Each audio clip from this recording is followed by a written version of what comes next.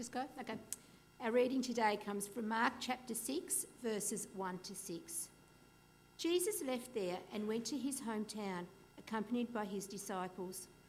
When the Sabbath came, he began to teach in the synagogue, and many who heard him were amazed. "Where did this man get these things?" they asked. "What's this wisdom that has been given him? What are these remarkable miracles he is performing? Isn't this the carpenter?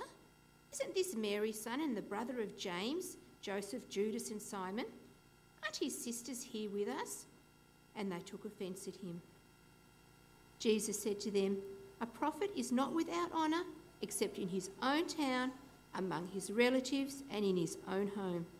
He could not do any miracles there except lay his hands on a few sick people and heal them. He was amazed at their lack of faith.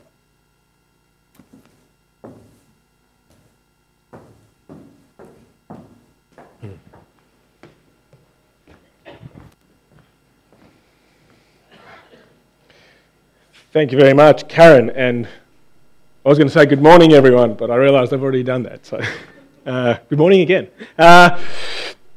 If you're visiting with us, great to have you today. We love having visitors. I'll cue you in on just where we've been over the last 3 weeks. We are carrying on a sermon series that we've been doing for a long time, on and off over the last 2 years. Who is Jesus? And last week, our message kind of finished with these verses that I'll put up. And I'll just read them again.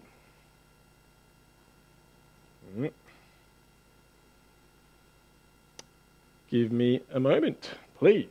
Let's see what's going on here.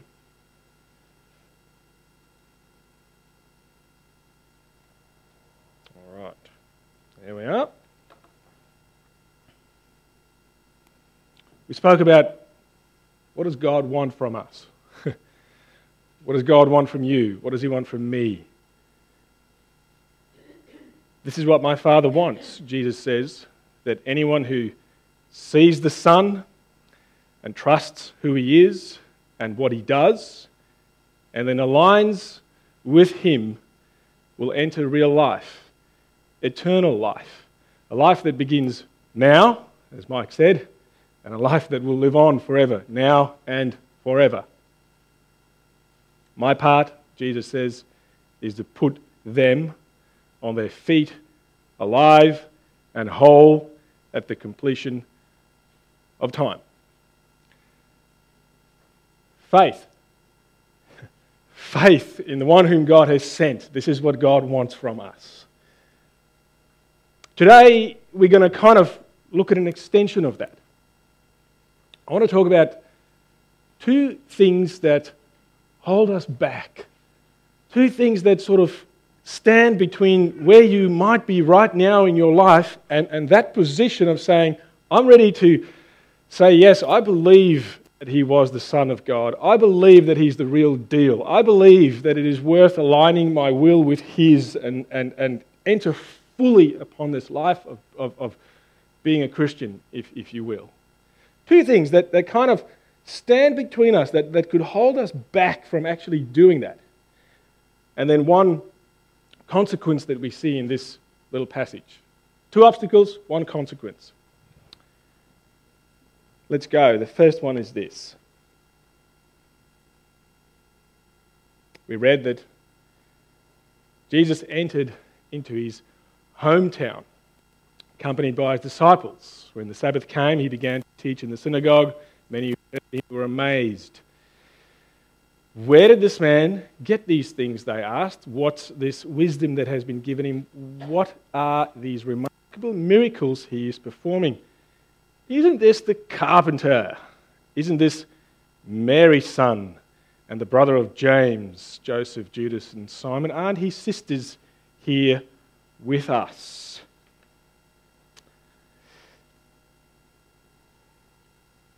Isn't this Mary's son? A bit hard for us to get this because we're so far removed from this culture, but in ancient Jewish culture, sons and children were known by the names of their fathers. It's a patriarchy, if you like. Males probably wrongly for many, many times, kind of dominated the culture. So, to be identified as Mary's son, it's an insult. These people are essentially saying, isn't this the love child of Joseph and Mary? The accident that happened between them, the shame, the scandal, if you will, in this pious Jewish community.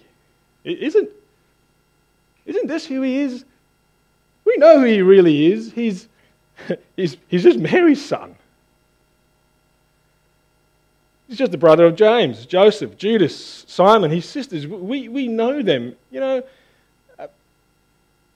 who is he to teach us all these incredibly weighty, important, authoritative things that he is teaching and the works that he's doing? They had real trouble coming to accept that Jesus is all that. And here's what their problem was. You know what their problem was? I think it's the first lesson for us. The obstacle of over-familiarity. It's so true, the English saying that familiarity breeds contempt. These people were so familiar with Jesus. These are his brothers, his sisters. They grew up with him. They've seen him. They have known him for 30 years by the time that he starts his ministry and then starts to put out this message that he is the Son of God. For all that time, they've known him. They've seen him as just an ordinary brother. Someone who in their little small town has been a scandal, over familiar. And here they show that great contempt. I think there's a great lesson in this for us, church. And I want to illustrate the lesson with an illustration. It's profound, isn't it? Illustrating a lesson with an illustration. How many of you this year had the flu vaccination? Anyone get the flu vaccine? Yeah, okay, great, yeah. How many of us, hands up, have had any sort of vaccinations in your whole life? As child, as children, probably all of us have had vaccinations, And I'm not a scientist, nor am I a doctor, but I understand that vaccinations work like this. They inject you with a little bit of, let's say, a virus or something, just enough to kind of get your body to build up an immune response, right, to this thing, so that if the real deal comes, you'll be able to survive it and your body will be ready, it can reject it, and you will remain healthy, or at least safe from any real sort of a danger. You become inoculated against whatever that thing is that you were injected with. I think it's possible that if you have grown up in a Christian environment, young people, I'm not talking directly to you, I'm talking to anyone though, but particularly for you, who've grown up in a Christian home, a church environment, a Christian school, there's a particular risk with that environment. There is the risk that you've received perhaps just enough of what faith is and what the gospel is to kind of get a grasp of what it is, but the unintended side effect is that it may have, or could, inoculate you against it. We become so overfamiliar. Terms like gospel, Jesus, become so overused. I've done youth ministry for a long time, and even in my own home now with my own children, I start seeing it, when we discuss an issue or the Bible, and we ask the question, so who can help us with this? And the answer is Jesus. It's so old hat. Sometimes the way we might be inclined to pray. so flippantly sometimes. And I wonder if sometimes these things are signs. It's Jesus. This is the Lord, the sovereign of all things, who we have the privilege of entering into a relationship with through his blood shed for us on the cross, to know him. Is it possible that somehow in how we shape our culture, our church culture often, that we inoculate ourselves against the very faith that we seek to inspire, that we seek to instill? I'm not against growing up in a church environment or going to a Christian school. You know what? The Bible is clear. You are blessed. You are privileged among all people if you have grown up in a Christian environment. You had a front row seat to where the gospel was held out to you. That is a blessed place to be in. Jesus' brothers and sisters had a front row seat to see what God was doing in our world through his Son. But even for them, over-familiarity was a problem. And for us, over-familiarity can be a problem. We need to keep doing what we're doing and holding out the gospel to our children and to ourselves if we've been forever in a religious environment. But be mindful. It doesn't automatically mean that we will get to the point of faith. Truly understand who Jesus is and give our lives to him. It's an obstacle. Could be an obstacle. Obstacle of over-familiarity. The second obstacle is this one. Obstacle of wrong expectations. We read in that same few verses that I just had up before these things, just something else I want to draw out. When Jesus rocked up to Nazareth, his hometown, he was accompanied by a band of disciples. Now, to us, that doesn't seem like much. We're so over-familiar with the story. Jesus had disciples. Yes, we know that. To them, though, this is a bit of a problem, you know. You see, only highly qualified rabbis had disciples. People who were trained, people who were from the right pedigree, who went to the right places, who had the right kind of education. They were the license ticket holders to have disciples, to train others. Here comes this Jesus with disciples. And they're kind of going, where was his training? Where and when? We know him. We know what he did and didn't do. Where all of a sudden did he get the qualifications, if you like, to be this rabbi-like figure who can come and teach and preach with such authority, who can come in with a posse of disciples into our town?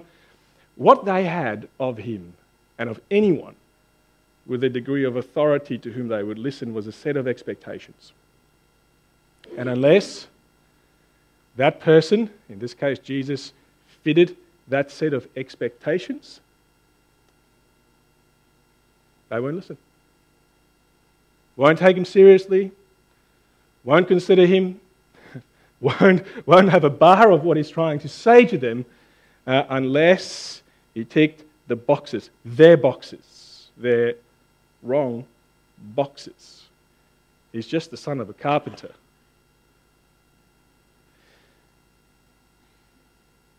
I wonder how often this is true for us in our lives as well when it comes to God.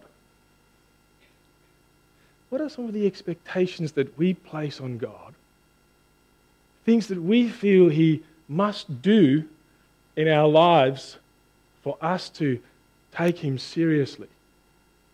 For us to say that, yes, he is who he said he was. You know, what I don't want to say the questions we ask, because there is a place to ask questions of God. There is a place to inquire and to wrestle. But there's also a place where these questions become our expectations. Unless he changes, I will not believe. Unless he becomes who I want him to be, I will not take him seriously. One writer writes this: humanity, and think if this is true of you, wants something other than what God gives. The greatest obstacle to faith is not the failure of God to act, but the unwillingness of the human heart to accept the God who condescends to us in only a carpenter, the Son of Mary. The book of Hebrews the writer writes, and he starts out, he says, in these last days, he considers this present era of history the last days. He says, God has spoken to us by his own Son. Formerly it was the prophets and others, but now it's his own Son, Jesus, who was born in the likeness of us. And then he asks the question, he says, if we ignore such a great salvation, what hope is there for us? God has spoken to us with his Son. He could not speak more loudly and clearly and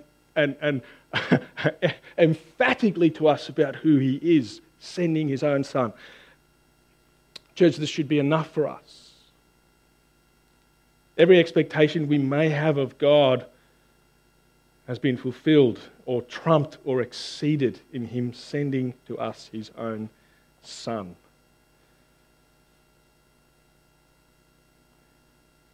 And what if we ignore it?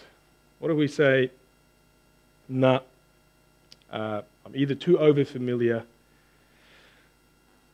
or I won't change my expectations so that they're satisfied in this Son of God? What will God do? What is God's response? Well, that's the third point. Third and last point. Leave us alone. It's almost like there's this sad irony in this passage that we read. You kind of expect Jesus to want to argue, to fight with these townspeople, with his brothers, with his sisters, trying to debate, trying to convince them, trying to rightfully bring them to an insight of who he rightfully is by force. And yet God, we don't really know how God does this. There's deep mystery in how God is all sovereign and he's in control of all things, and yet we have a freedom of will to respond to him. And I'm not going to try and explain it today. I'll simply point out that Jesus seems to respect that choice. We often think that God's judgment is this harsh and fierce hellfire and brimstone things of bad things God's going to allow to happen to us if we don't choose for him. Instead, I think it's much more subtle than that. I think it's simply that in our lives, he does what he did here. He just left. He just walked away. So let me finish on that more dark note, I suppose, by just really driving an application home to us. You may hear all this and think to yourself, if I'm drop dead honest with myself, I'm kind of like the people in either one of these categories. I'm a little bit like Jesus' family, perhaps, in Nazareth. I feel that I've been too overfamiliar with the gospel in my life to truly have grasped its weight and its significance. You know, sometimes I've wrestled with this. Many of you have too, perhaps. You hear testimonies of people who grew up outside of Christian environments and in whose lives God started to act powerfully, and you kind of almost envy them. You think, man, I almost wish something like that could have happened to me, just so I can kind of know the difference. I've just been so overfamiliar with with the gospel and that all my life, I feel like there is something missing. Now, look, there may or may not be something missing. I'm not the one who would know. But it is the way we sometimes feel. And I believe that it's probable, quite probable that some of us here today are in that spot. We've, for whatever reason, struggled to grasp the full weight of the gospel. Perhaps because we've been in some ways, in our sinfulness and brokenness, inoculated against it. And then there are others here today, perhaps, who you just still have a lot of hang-ups about God, about the Bible, about the church. You may even be at the point where you say to yourself, you know what, I wish things were different. I wish I could change my expectations of God. I wish that the Son who He sent could be enough for me. I want that, but I seem to struggle. I seem to not be able to let go of these misgivings that I have. And you know what? I want to tell you that there is enormous encouragement for you if you're in either one of these two categories today. Two of Jesus' brothers who were there in Nazareth that day, who rejected Him, who wanted to have nothing to do with Him. Two of them we read of later in the New Testament go through this remarkable change. Listen to this. Of James, one of those brothers, we read this in Galatians. James, one of the blokes in Nazareth, Peter and John, those reputed to be pillars, gave me and Barnabas the right hand of fellowship when they recognized the grace given to me. This is the Apostle Paul writing. James, a pillar of faith. The same James who in Nazareth thinks that Jesus is nuts. The same James with his hang-ups. The same James who struggles with the inoculation of over-familiarity, a pillar of faith.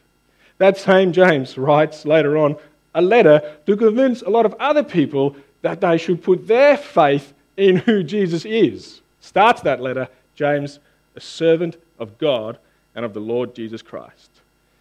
Judas, not the Judas who betrayed Jesus, same story. He writes a letter called Jude, and he starts that letter, Jude, a servant of Jesus Christ and a brother of James. However far you may be from faith in Jesus today, and for whatever reason, here's what I do know. God can move you. You can move.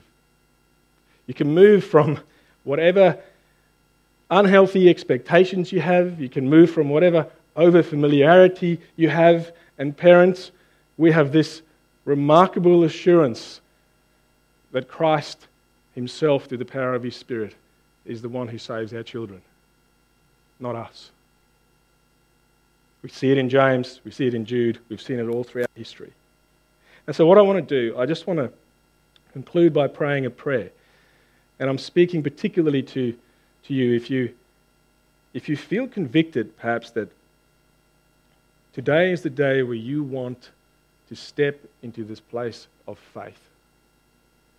Please just, in your own heart, echo the words that I'm going to pray. They'll be heard, I trust, by the Holy Spirit. And you will find yourself in a place where you could perhaps say, my over-familiarity with the gospel was overcome. Not by me or by my church, but by God. My unhealthy expectations that I never could seem to let down were changed. Not by me, but by Him. Please pray this prayer with me now.